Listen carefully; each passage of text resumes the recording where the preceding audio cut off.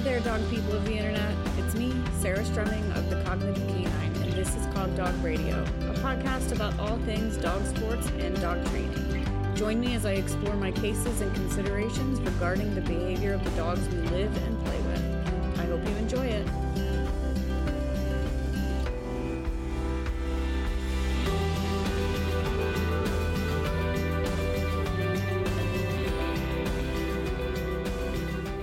Hey everybody, I just wanted to take a minute before your podcast starts to talk about something very important to me. Black Lives Matter. I, Sarah Strumming, am committed to anti-racism, and the companies that I oversee, the Cognitive Canine and Cog Dog Radio, are also committed to anti-racism. I recognize my privilege here, and I recognize that I have a platform where I can use my voice, and I intend to do so in such a way that combats systemic racism, because it absolutely affects the field of dog training, and it's time that everybody with a platform uses it for good. I'm going to link a list of resources for ways that you can support Black, Indigenous, and people of color, and also just some educational resources that I've found helpful in my anti-racism journey. And I hope that we can all stand together to dismantle racism in dog training and therefore in the world. Cheers. Hey guys, I'm doing a new program that I'm calling Wednesday Night Chats. This is a Facebook Live that'll be happening every Wednesday at 5 p.m. Pacific on my business page, which is on Facebook. It is facebook.com/thecognitive-canine.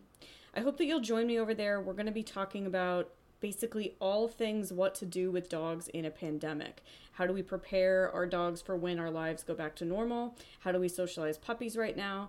And if we can't get out to do a decompression walk, what are we supposed to do? So join me over there. It's a free program, but I am accepting donations for it. All the details will be included each week. So that's facebook.com/thecognitive-canine, Wednesday nights at 5 p.m. See you there. Hey friends, today I am so excited. I have Marissa Martino, owner of Paws and Reward in Boulder, Colorado. She recently started her own podcast, the Paws and Reward podcast, which I will of course link for you. And her book, Human Canine Behavior Connection, Building Better Relationships Through Dog Training, is a favorite of mine, and because it really resonates with my work. So I think you all would enjoy it too. Welcome to the podcast, Marissa. Hi, thank you so much for having me. I'm so excited to be here. I am so excited too, you guys. Marissa and I are recording a double header today, so You'll have to check me out on her podcast. And we've got Marissa here today. So Marissa, you got a bunch of letters behind your name. You have CTC, which I believe is Certified Trainer Counselor, and that's through the Academy for Dog Trainers. Yeah. And then you're also a certified professional dog trainer, knowledge assessed. And I heard that you actually went to the Academy for Dog Trainers when it was in person. Is that right? Yes. Oh my gosh. That was, I was 25. I told my parents that I was leaving my job at Martha Stewart Living in New York City. And then I was going to move to San Francisco and do a dog training program at the San Francisco SPCA. And they both looked at me like I was insane. But I did it, and it was, oh my gosh, it was like the best 2 months ever. It was so amazing. Just like every day immersed in that program. It absolutely sounds incredible, and I love that your parents were like, wait, what? Marissa has lost it. We're not sure.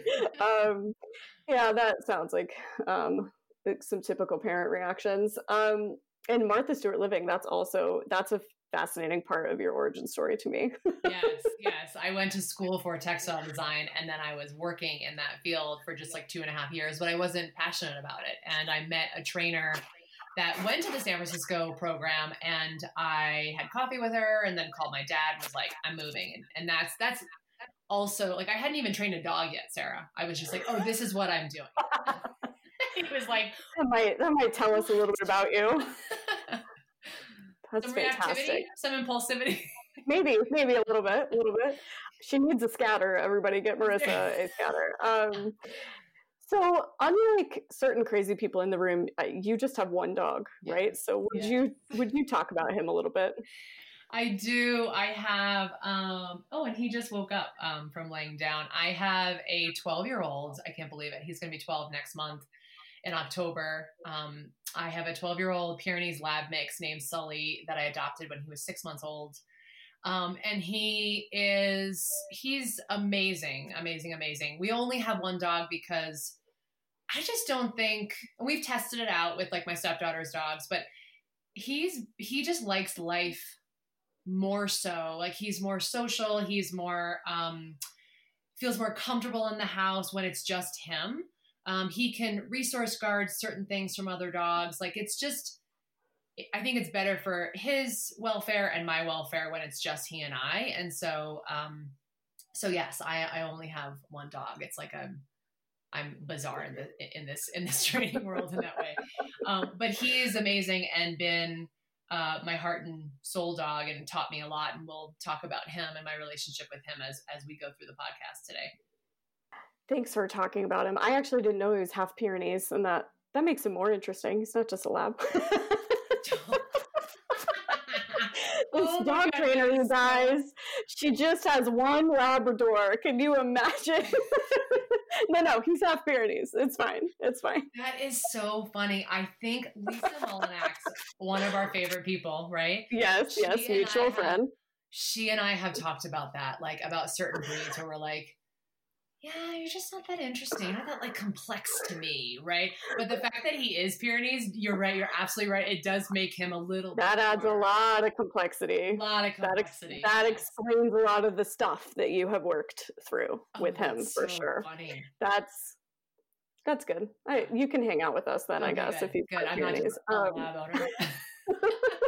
No offense to labs. I love labs too, but I get it. No, we love Labradors. They're actually wonderful, wonderful dogs. So Marissa, let's talk about your book, because when I read it, I had this, oh my God, I've never read this before moment, which kind of means that it's a dog training book that feels brand new. And that's huge to me, because for the last like 20 plus years of my life, I've been soaking up information about dogs. And so reading your book and feeling like it was new and actually reading the whole thing, because true confessions, like I usually don't, was such a big thing. And it dives deep into the fact that human behavior and dog behavior, they're naturally intertwined because we live with them as our companions. So they are not actually a rat in a box in a laboratory. Yeah. And they're not a dolphin in a tank either. And I think that talking about the way that our behaviors intertwine with theirs is really, really fantastic. So what compelled you to write this? Yeah, I think I'll tell you a little bit about my experience. So when I moved to Boulder years ago, I was 25. So I'm not going to say how many years it was, but 25. And I was working at the Humane Society of Boulder Valley. That was my first animal sheltering gig. And I didn't know anyone here. I really struggled living in Boulder. And of course I went to therapy to quote unquote, like fix myself. Like I very much was like, I'm feeling levels of discomfort. I don't like this. I'll go to therapy. We'll get rid of it.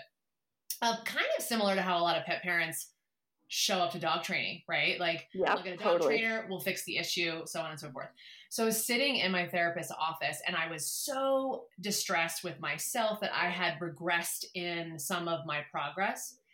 And she actually said to me, if one of your dog training clients had regressed, what would you say to them? And I had this like really compassionate voice of like, regression is a part of learning. We should expect regression. Like there was this like softness around taking care of the client, taking care of the dog and looking at it from the dog's perspective. And she goes, yeah, well, let's cultivate that voice so that we can use that voice when speaking to yourself. And I was like, oh, wow, that's a really fascinating parallel. Like you were like, what? Yeah, I was like, she's pretty good. I'm gonna keep saying that. Anyway, I was just gonna say your therapist sounds pretty decent. You scored. I was like, yeah, she's like one of my many therapists over the past years.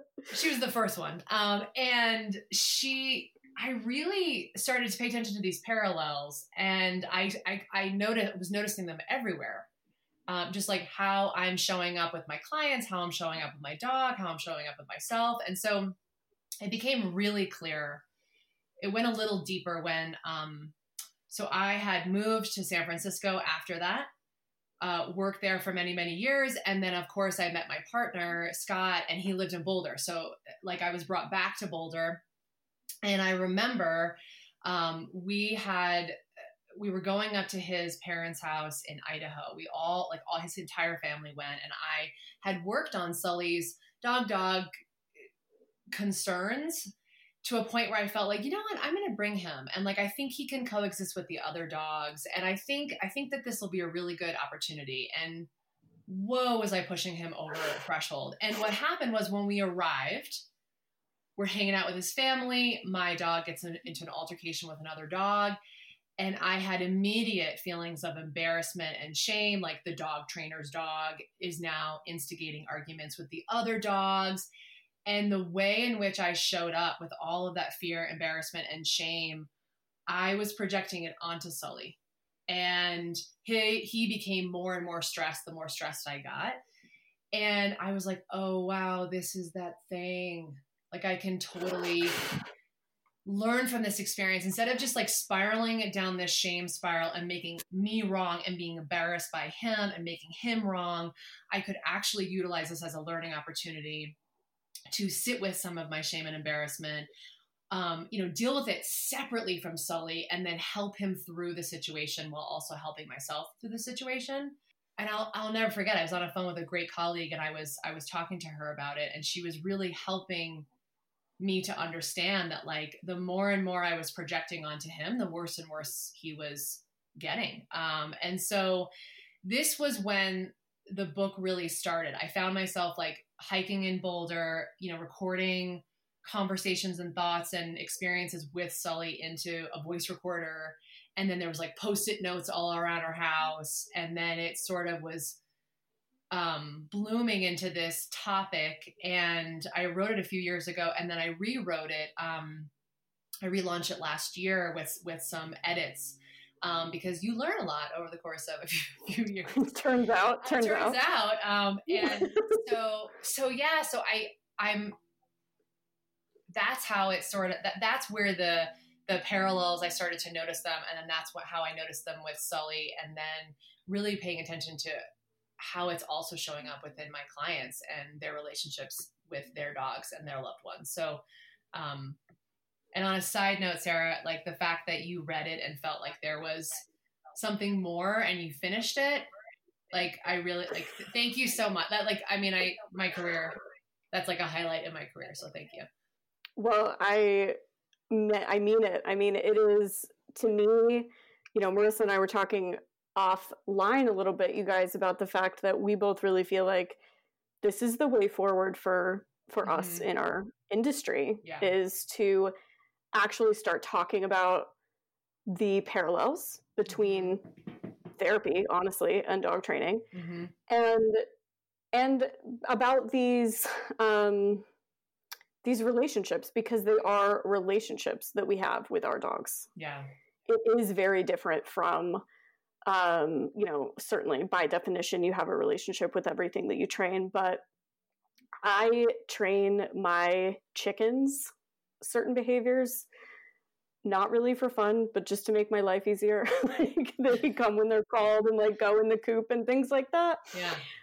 But that's so different from the dog that is sleeping next to me every night. Yeah. And we need to talk about that. And I always appreciate it when trainers talk about that. Yeah, it's pretty amazing stuff when we actually start to unpack it all.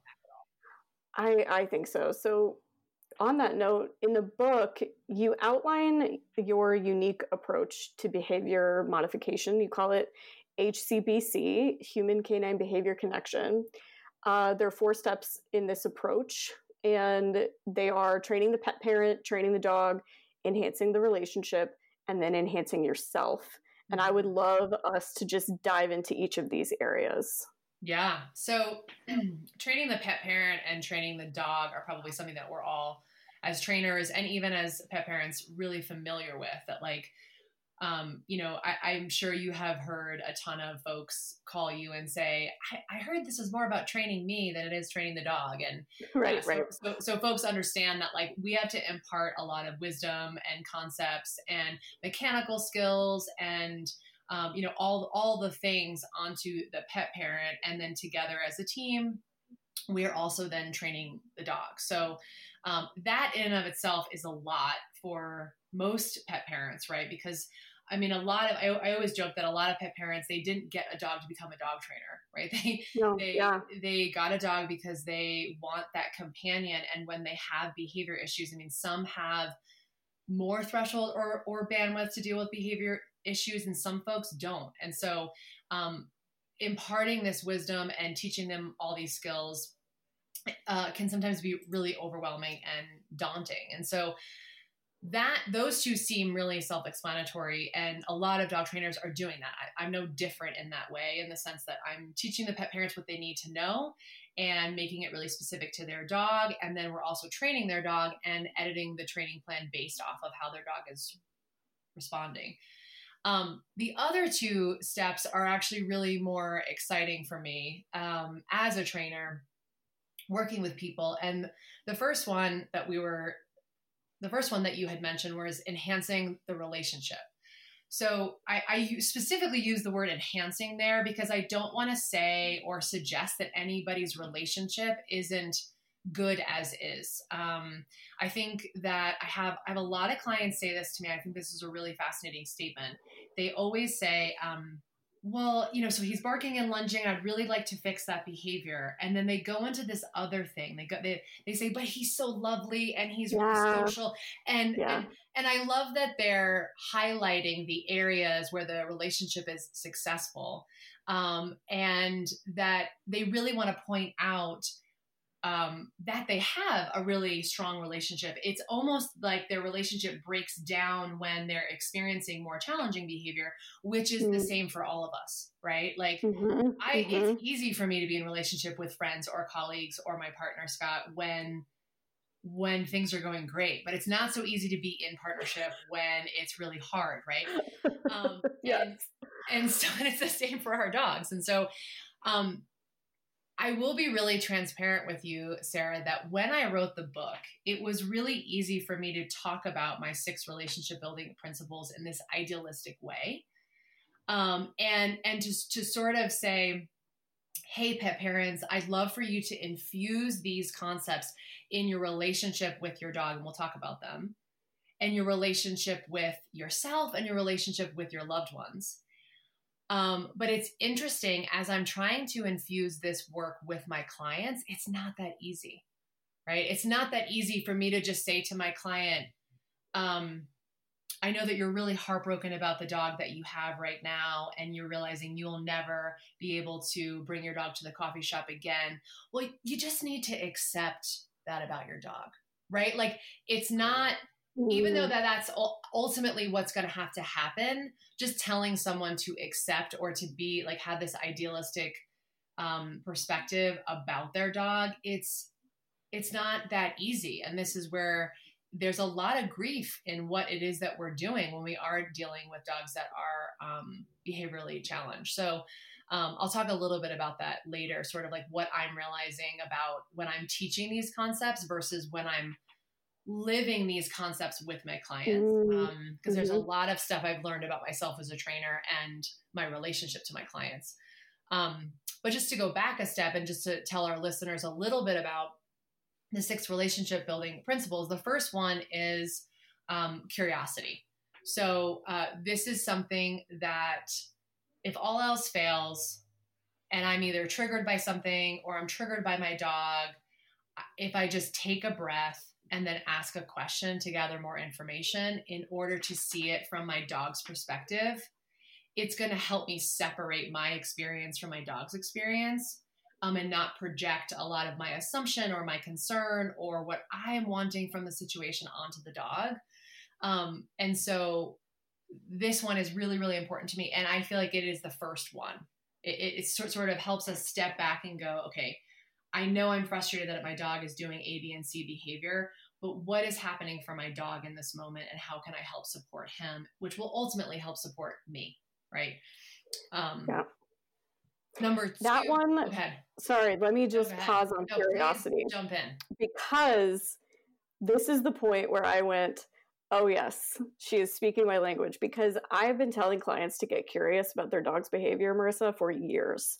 Oh, amazing. Because I learned it in therapy, right? So when I start to feel panicky, my first job is to get curious about that anxiety and ask, hey, where's this coming from? And is it reality? And is it true? Powerful. Is it true? Yep. And if it is, what can I do? And if it isn't, then it isn't, right? And then how can I find the truth then in that moment, if that's not what is actually true? And when we get curious about our dog's behavior, we are less afraid of it. Another thing that I say all the time is that curiosity always lives underneath fear. So if you are afraid, or the dog is afraid, if you can actually find the curiosity about the thing that is scary, you can help yourself or your dog kind of overcome it. Oh, I love that. Better. I love that. Yeah. I love the question, is it true? Because lots of times it's not. Sometimes a lot of times it's not. I was at an agility trial like 2 weeks ago, and I was just like, I don't know, I suck at agility. And my partner Leslie was there, and she rolls her eyes and she's like, oh, you do? She was like, is that real? Yeah. Oh my gosh. Thank you for her. The voice of reason. And I was like, okay, never mind. Moving forward. Asking, is it true? So anyway, I got to that point in the book and I was like, yes, this is it. This is the stuff. Yeah. Being curious, I think, is really important. And part of the reason why like I mentioned, I put that first, because I feel like that is going to dictate where you go. Like, what is a spiral you're going to take? Or, how are you going to show up with your dog? And I feel like if you're believing that your dog is truly out to get you, and like out to make your life difficult by barking and lunging on leash, you might show up into that training process with a way of like frustration, tension, you versus the dog. And like, that is only going to, as we know, like exacerbate the situation, or like make the dog react more, or how the dog shut down. And so I think being curious is super helpful to start with. The next one is acceptance. And this one is really hard for me because I'm not great at it. So I will share. Me too. Yeah. Right there with you. It's the hardest one. It's the hardest one. And I think I tried to operationalize it as best I could in the book, in the sense of like, when I think about accepting something, I think about like creating some space to be frustrated about something, like giving that some airtime, I think is really important. And that's why sometimes us just sitting and hearing our clients is a gift that we can give them. We don't need to fix anything. We just need to hear their frustration, and then we can all move on. Like sometimes that's healing in and of itself. But hearing that and, creating space for that, but then also being curious around it, asking whether or not like what it is that's coming up for us is true, and then possibly reframing it or coming up with the next plan. So I don't think acceptance is sort of like resigning to the fact that you can't do anything about it, but it might be reframing how you're holding the situation. So an example with the dog would be like, I accept the fact that my dog really is unhappy at dog parks and I should not be bringing my dog there. And what I can do instead is work on his behavior, maybe with a known dog, because that's a less stressful environment for him. He's going to do one-on-one play dates because he can navigate the dynamics of that relationship versus going into a frat party at the dog park, right? So I don't think it means that you just have to wash your hands and walk away. I do think you can create something new within that opportunity. So I think so. And I think this is just bringing up one of my favorite words is santosha. It's a Sanskrit word, and it means the practice of saying and instead of but. Yes. So essentially saying my dog hates the dog park and I love my dog and he's fabulous in all these other ways.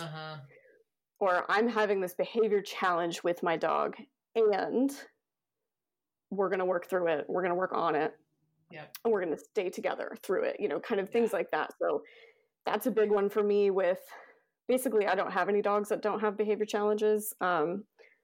Probably because of the kinds of dogs I choose to live with. I was going to say, you don't choose those easy. It's all my fault. And so when I learned about that word, I was like, oh, that's it. I can love them deeply and then also be challenged by their behavior sometimes. Yeah, it's not one or the other. Right. Which is really hard for folks that really need it like black and white. Like folks will be like, how is Sully? And I'll be like, he is this and he's this. And some of those things are the complete opposite because and it's hard for people to hear you sometimes. Yeah. Because it's all the things, right? It's not just one or the other. So I appreciate that. And, speaking of language, the number 3 is compassionate communication. And what that means is really paying attention to how we're talking about our dogs and what is the language that we're using and whether or not that language is rooted in the truth, right? So I have a few clients where, my dog is stubborn or my dog never does it right. Or, like really using this language that helps us put those negative glasses on and then look at our dog through that lens.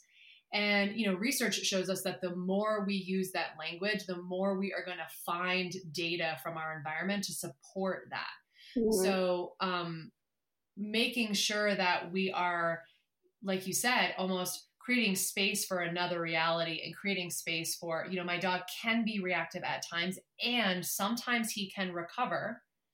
Mm-hmm. It creates a space for you as the pet parent to notice also the recovery.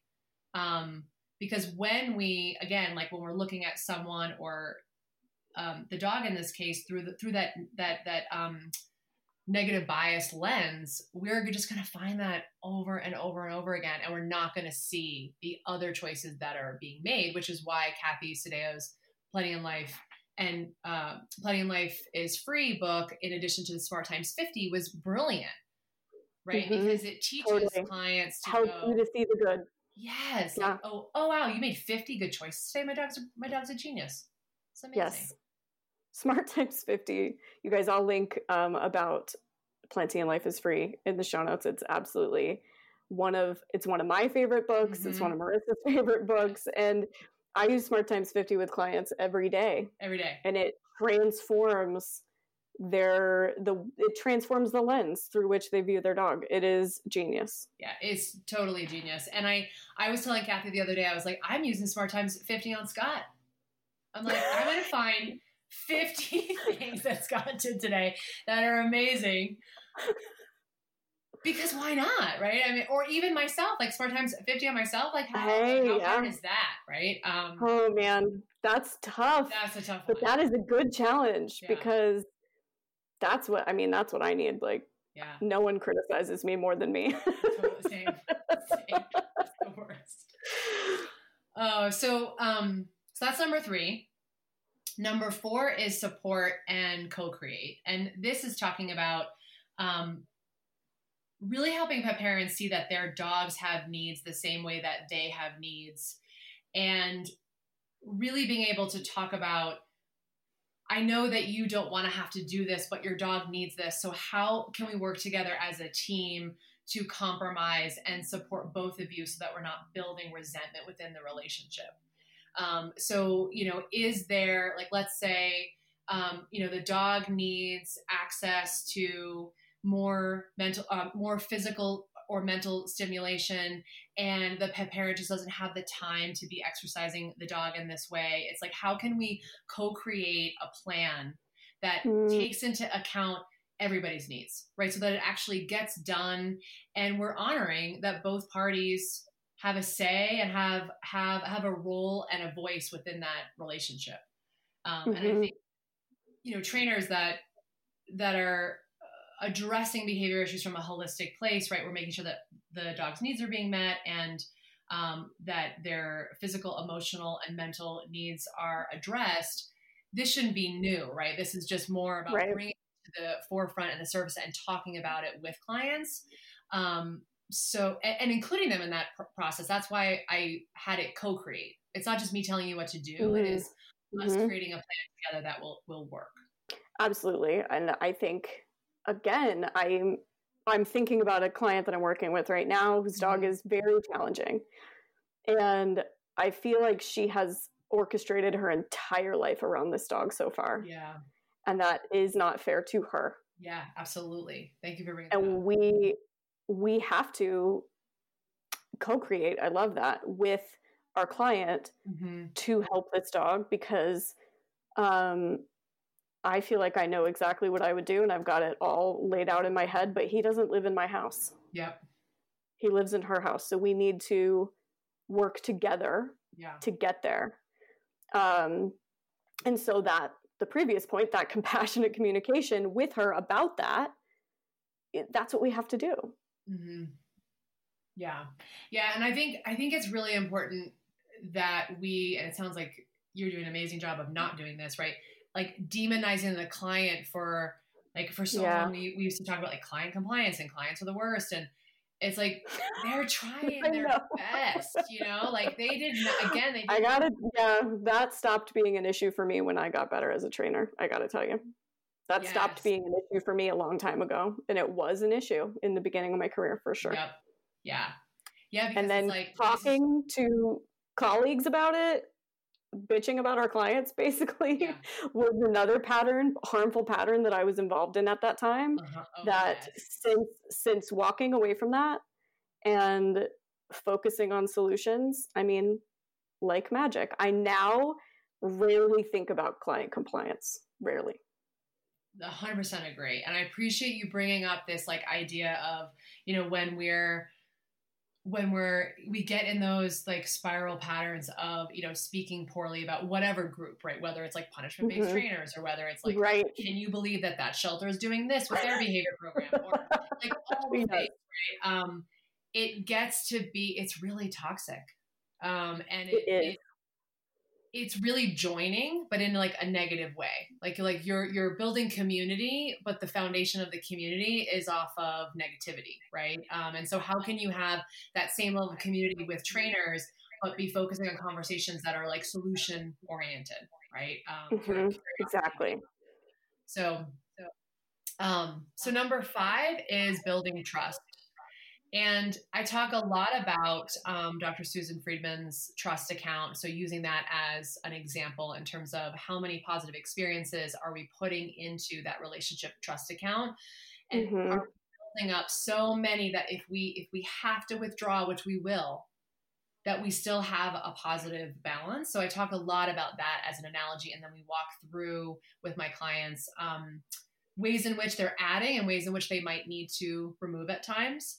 And then we also talk about a lot of choice and control in the training. So this is so fun for me because I'm doing more with the choice and control in general with my clients. And it's so fascinating to watch, especially with training around start buttons and working with a particular client he's got 2-page long trigger list. I mean, it's a lot of things that are going on for him. And so that we can give him as much control over his environment. And really talking about that, like choice and control is reinforcing for both us and the dog. So how can I give my clients as much choice and control in the training plan as much as possible? And then how do we do that with the dog? So I love this one. Clients really resonate to this one. And a lot of my clients are already embodying these principles. They just didn't realize they were, which is why, again, I go back to calling this step enhancing the relationship, because some of these things might be new to them, but some of them are doing a really good job, and pointing that out and highlighting that is also a big gift as well, so that they can see themselves succeeding in the relationship with their dog. Yes, I love it. I think I definitely talk about the trust account as well, because I also talk a lot about choice moments and no choice moments for my dogs. And I try to help educate people on the fact that, because when I say give your dog choice, give your dog control over the situation, and then the person is like, well, this is happening and I can't give him a choice in this scenario. It is as important that we provide them action steps for those other moments so that we keep that trust account intact. Yeah. Yeah. I mean, you and I think it was Amy Cook and I believe it was Shade. You guys recorded that. Shade Weitzel, yeah. Yeah, with that, the podcast, I think it was on Fenzi, the Positive Reinforcement 2.0. And like that, I listened to that like 5 times. It was just like mind blowing. Like that was like, yes, yeah. Yes. Because it was the first time I had heard, I think it was specifically came from you. It wasn't this like concept of like, just give them choice. You were like, sometimes and sometimes you can't. And when you can't, be really mindful not to ask them, would you like to come into the car and go to the vet? And the dog goes, no. And like, oh, sorry, you got to hop in the car. Right. It's like, so that example, like that really, really stuck with me and was really resonant with me because it felt really practical in terms of like taking this construct of choice. A lot of these are constructs, really taking these constructs and then actually making them applicable felt really resonant for me there. So thank you. Well, I'm really glad. That was such a fun thing to record, and we had to do it twice. I'm remembering right now because the first time something went wrong with, I think it was Shade's audio, and it was a bonus. We got to do it twice. I got to have that conversation with those women twice. It was really fantastic for me. It's really awesome. I love it. Yeah. And then lastly is celebration. This is another one that I'm not wonderful at either. Speaking my language, I try so hard. It's just like, it doesn't land or something. I don't know. But I think for this is, I mean, going back to Dr. Susan Friedman, because everything can go back to that amazing, amazing woman that, really celebrating the approximation. So celebrating, like prompting the pet parent to celebrate the small moments within their dog's behavior, but then also within their behavior is huge because we're always striving to celebrate a final achievement instead of, celebrating the small approximations along the way. And so I think I'm really good at celebrating others. I just have a hard time celebrating me in the moment. Right. And so I really love this one. And I think clients really respond well to this. It's hard for them to receive it sometimes too. But I think flexing this muscle of celebrating ourselves and our canines is such an important practice. So I really love focusing on this with my clients. And I think it's easy for me to do with clients, and I need to work on it for myself for sure. I'm so good at being like, okay, let's talk about everything awesome that went right in this session. I'm really good at that. That's a great question. And then I have a harder time doing that for myself when I'm reviewing a training video or I just had an agility run with my dog or something like that, trying to train myself to celebrate the approximations, celebrate what went right. It's really important to do. And I think it all just, everything comes back to positive reinforcement, right? And so what is celebration, if not positively reinforcing those approximations just further? Yeah, absolutely. Yeah. So those are the 6 relationship building principles. And then the last step, like you mentioned from forever ago in this podcast was, finally enhancing ourselves. So it's really just helping the client notice that steps 1, 2, and 3. So steps 1 and 2 are really focused on behavior change, and steps 3 and 4 are focused on relationships. That steps 1, 2, and 3 are really about, like, there's so much parallel in there that we can use in our lives and in our relationships with ourselves and our relationships with our loved ones. So I don't work with my clients and ask them, like, let's talk about now your relationship with your mom. Like, I'm not a therapist and I don't go there. Right. Right. Really clear line as to where, what I don't cross. However, sometimes organically, my clients will say, oh, wow, this is like how I show up at work, or this is very similar to what I do and don't do with my son, and just really capitalizing on those parallels so that folks can be learning about ways in which they can expand themselves through the lens of working with their dog and their relationship with their dog. And so this stuff is really cool because it's like you said before, it's like, it's more than just dog training. It's like really peeling back a bunch of layers and providing an opportunity for folks to look at themselves in a deeper way that's ultimately going to have a larger impact on their life in general. And so that's the stuff I'm really, really excited about being a part of and hearing that feedback from my clients as well. An example that I have with one of my puppy parents, she's an amazing woman and she's got this Vizsla. He's an amazing dog. And she said, I get really frustrated when my dog is not checking in with me when he's checking in externally, like when he's pulling and whatever. And I was like, okay, that's great. How can we make checking in with checking out, right? So like not looking at you as valuable as checking in. And she was like, oh, well, when he doesn't check in with me, he's building confidence and he's being curious and he's, engaging with his environment. And it was this really beautiful reframe that she had around, making his behavior wrong. And now all of a sudden his wrong behavior had a different meaning. And then she actually started to create some reframes about her own life. And, instead of calling herself lazy or, A, B, and C wrong label, she was like, how valuable is that label just as much as like a positive label would be, right? So we had this really beautiful conversation around shifting our mindset. And again, we can teach the dog how to check in with her. Like, that's fine. Yeah. Yeah, you can get there. We can get there. However, instead of making it wrong, we started to see the opportunity within it. So just being a part of those conversations to me is really exciting because it's not just about dog training then. Yes, completely. And I think I have a friend who is a great trainer and she's a competitive obedience person. Mm-hmm. And one of her issues with her dog is that he barks in heeling, which is major point deductions and a big problem. Mm-hmm. But she said something to me that blew my mind when we were talking about it. Mm-hmm. And she just said, I believe in his voice and I believe that he is telling me something. And if I can figure out what that is, then we are going to have this. Yes.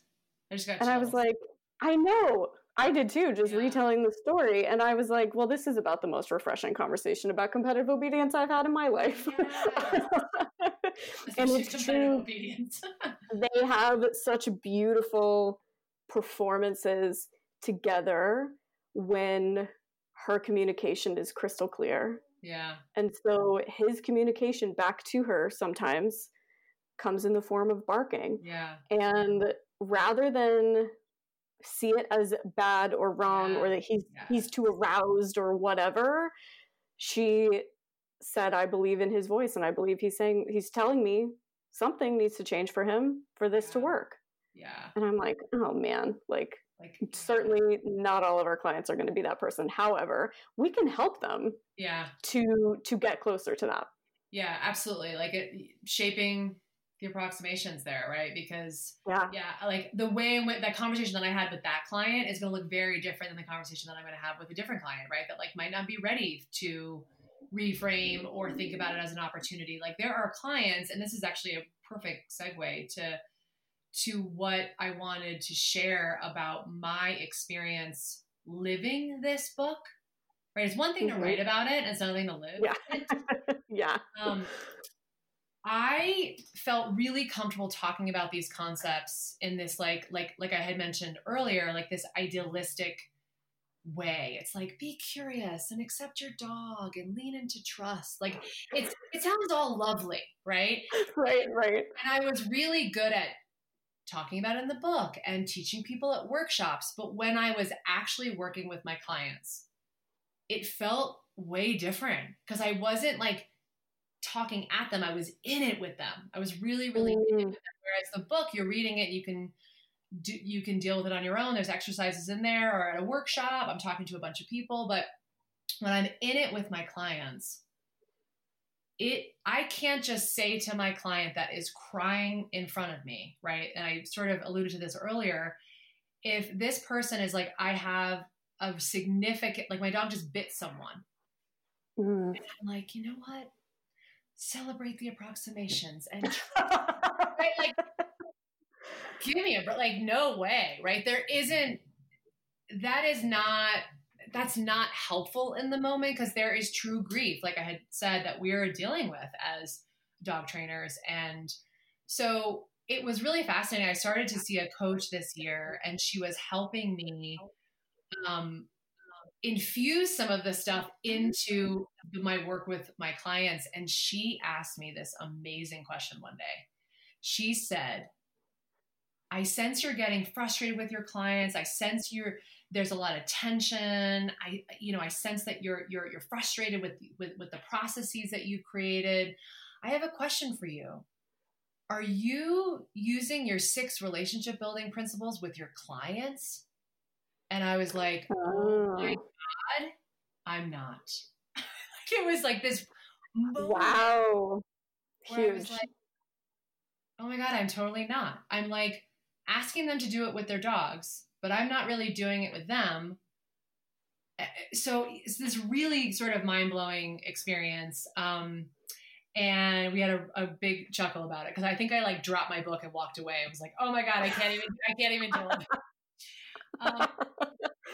And I guess she's teaching me how to help sit with my clients and just listen to some of their concerns and infuse these relationship building principles when it makes sense and when it's the right time, right? Like not imparting my fix it mentality onto the situation, and just sometimes being there to hold space for them and then co-creating the solution from there. So like sometimes I'll say to my clients, like, yes, I totally understand your frustration.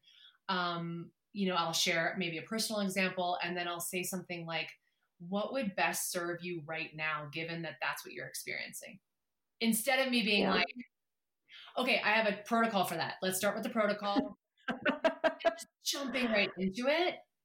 I want them to be as much part of the solution as possible. And that's been a huge mindset shift for me, because I'm a fixer. I like want to make people feel better.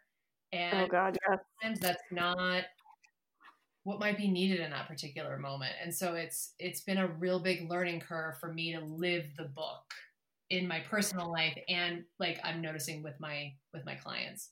So just full transparency.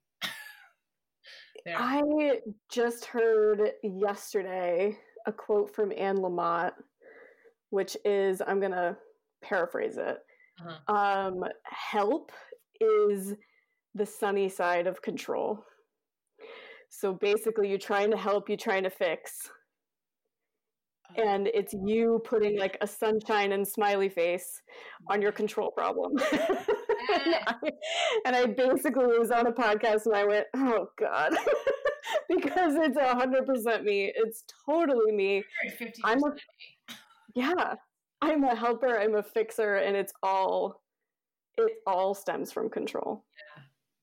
And if we can just get real about that, then maybe we can help people more from a more genuine place. Yes. Yeah. It's been, I think I was sharing with you, it's totally been like the thing I have looked at this year. And again, it's like, oh, of course I see it's happening with my clients. Of course it's happening with, my relationship with my dog. Of course it's happening in my partnership with Scott. Like, of course. Right. And I think I think what's really important about this is that we have relationships to everything in our world, whether they're tangible or they're our dogs, or we have relationships to our career. We have relationships to the training process. Our clients have relationships to us, right? And so being aware of how we're showing up in all of that, both positively, where we're doing really well in that, and where we're struggling in that, I think is really important. And that's the work that we all need to do. Definitely. So to kind of round us out, is there something that you wish all pet parents knew? If you could like wave your magic wand and then suddenly all of your clients from here forward would understand this one thing, what would that be?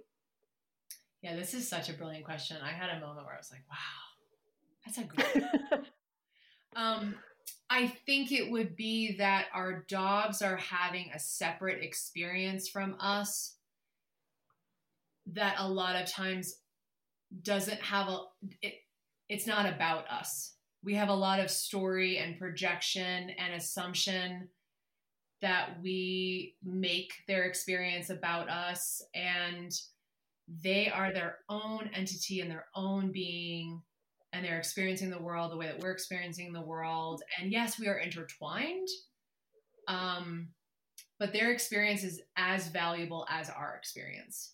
And for us to be curious about what is going on for them and what's going on for us, and then how do we co-create from that place versus I need the dog to be fixed. He's,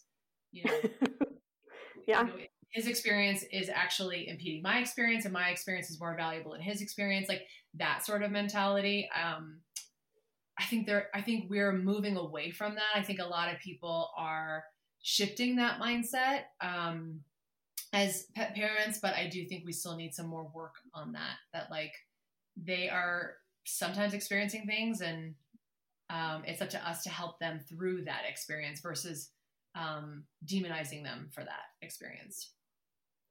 Definitely. I think in the sport training world, there's a whole lot of kind of tying your dog's behavior and your dog's performance to your self-worth. Yes. Yeah. And it's a big one that we got to coach clients through a lot of the time. And like you were talking about Sully's behavior when he was in a situation that was too hard for him, and you felt shame and you felt embarrassment. And that's so important for us to kind of recognize and take home. And one of the, a lot of sport trainers, and one in particular who's a pretty big name, likes to say that your dog's behavior is just a reflection of your training. And I just think that that's harmful because I can see that your dog's behavior is a reflection of so much more than that. Their entire world, their genetics, their body, what's going on with them physically, where they live. I mean, your dog's behavior is a reflection of so much more. And when we recognize it as its own thing, that actually isn't about us, but that we can help them with, then we can go forward, I think, with a healthier mindset and be more successful. Yeah, I love that. So thank you so much for having this conversation with me, Marissa. Thank you for having me here. This was so fun. This was really, really great. So where can people find you if they want to know more? Yes, they can visit my website. It's pawsandreward.com. I'm also on Facebook and Instagram. And then, like you mentioned, I have my own podcast, Paws and Reward Podcast, and you can find it on most platforms where you find podcasts. Fantastic. And I'll definitely link to all of those things for the listeners. Thanks so much, Marissa. Thanks so much, Sarah. Okay, and just a couple of Patreon questions for you guys this week. This one comes from Kelly, who just recently acquired a Border Collie puppy. The dog is 5 months old. And Kelly's question is regarding decompression walks. She writes, "They have always been a part of my routine, but this is the first puppy that I am teaching how to do them. She doesn't stray from the older dogs, and the trails we're on rarely have other people on them, so I usually let her off leash. However, I fear my recall cue has turned into a cue to chase the older dogs. When I call them back to me, she starts to, but then the recall falls apart and she's just chasing the older dogs back to me. They typically ignore her but continue to run to me, and she gets her game of chase.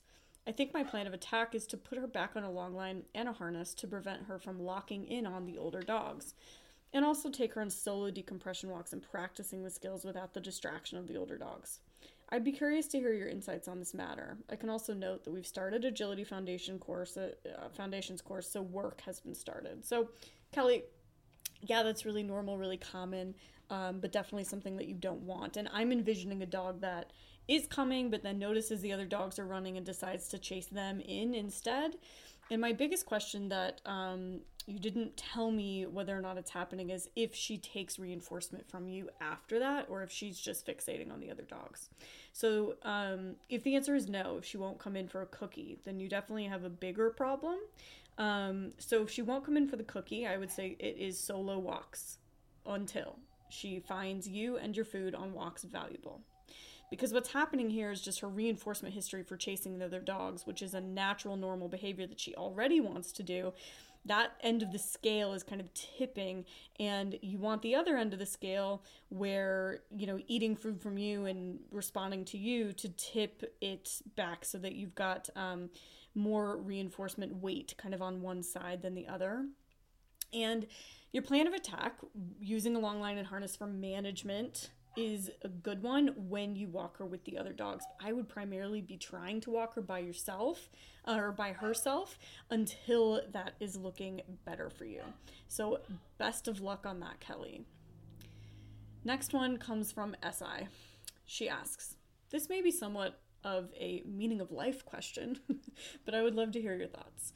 Your podcast about how positive reinforcement can, in fact, be coercive is one that really has stuck with me. And I've heard others more recently talk about the idea that positive reinforcement does not necessarily mean not coercive. We know the enormous power positive reinforcement can have to get the behaviors we want, but I also think most of us want our dogs to be happy, and she puts happy in quotations. While trying to train all we want to train, how would you define what to look for to evaluate whether our dogs are in fact happy in the process, knowing we can't actually know what they are feeling? I know your 4 steps to behavioral wellness. I guess this is about what we look for to see that what we are doing is accomplishing behavioral wellness, or is happy more than that.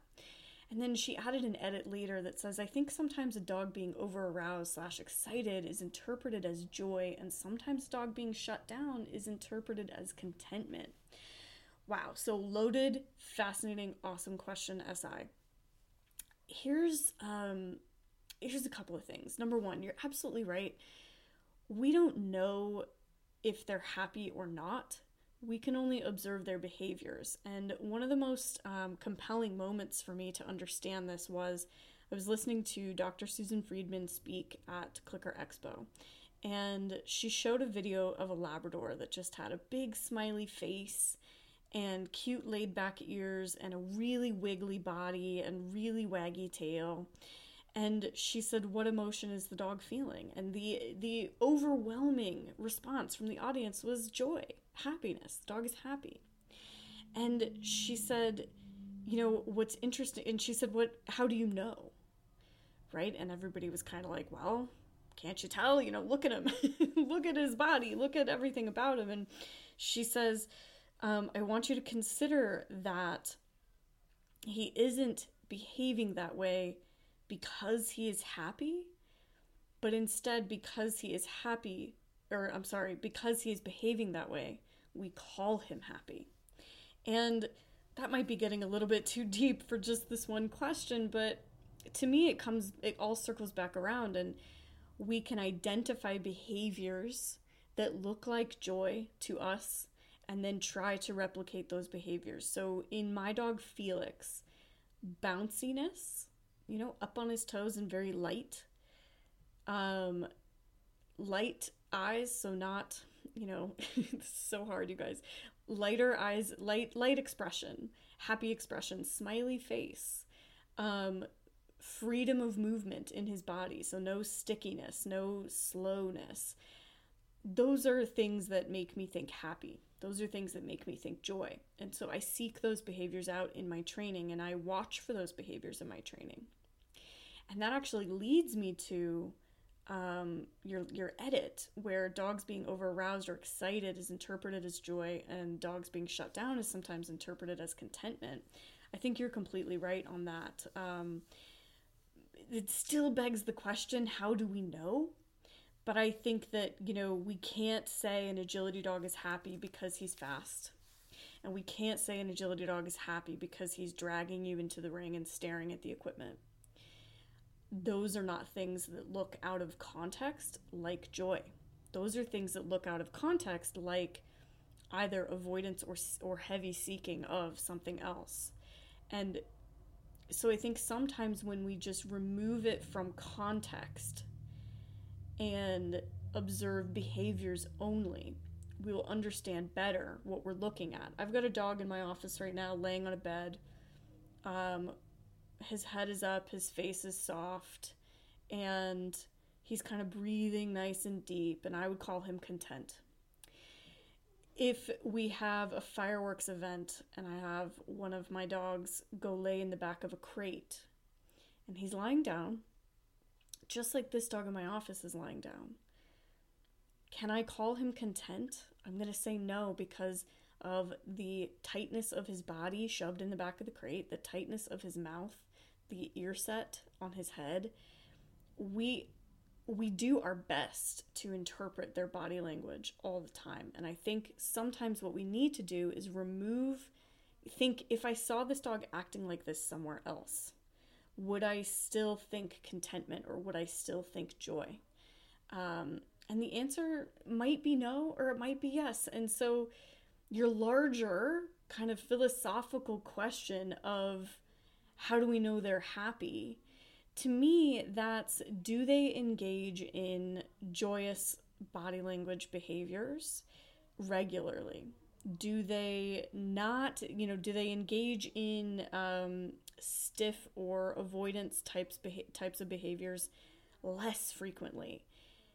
Do they have problematic behavior patterns on a daily basis? Problematic meaning perhaps aggression towards housemates or towards the human, or avoidance of housemates or the humans. I think that's how we know if they're happy. That's how we know if they're content. But of course, I don't think we really know, ever. So we're just all doing our best here. And I think you asking this question and getting us all thinking about it is the important thing, and is the thing that we need to be doing. So thank you so much for asking that question. And that's it for this week.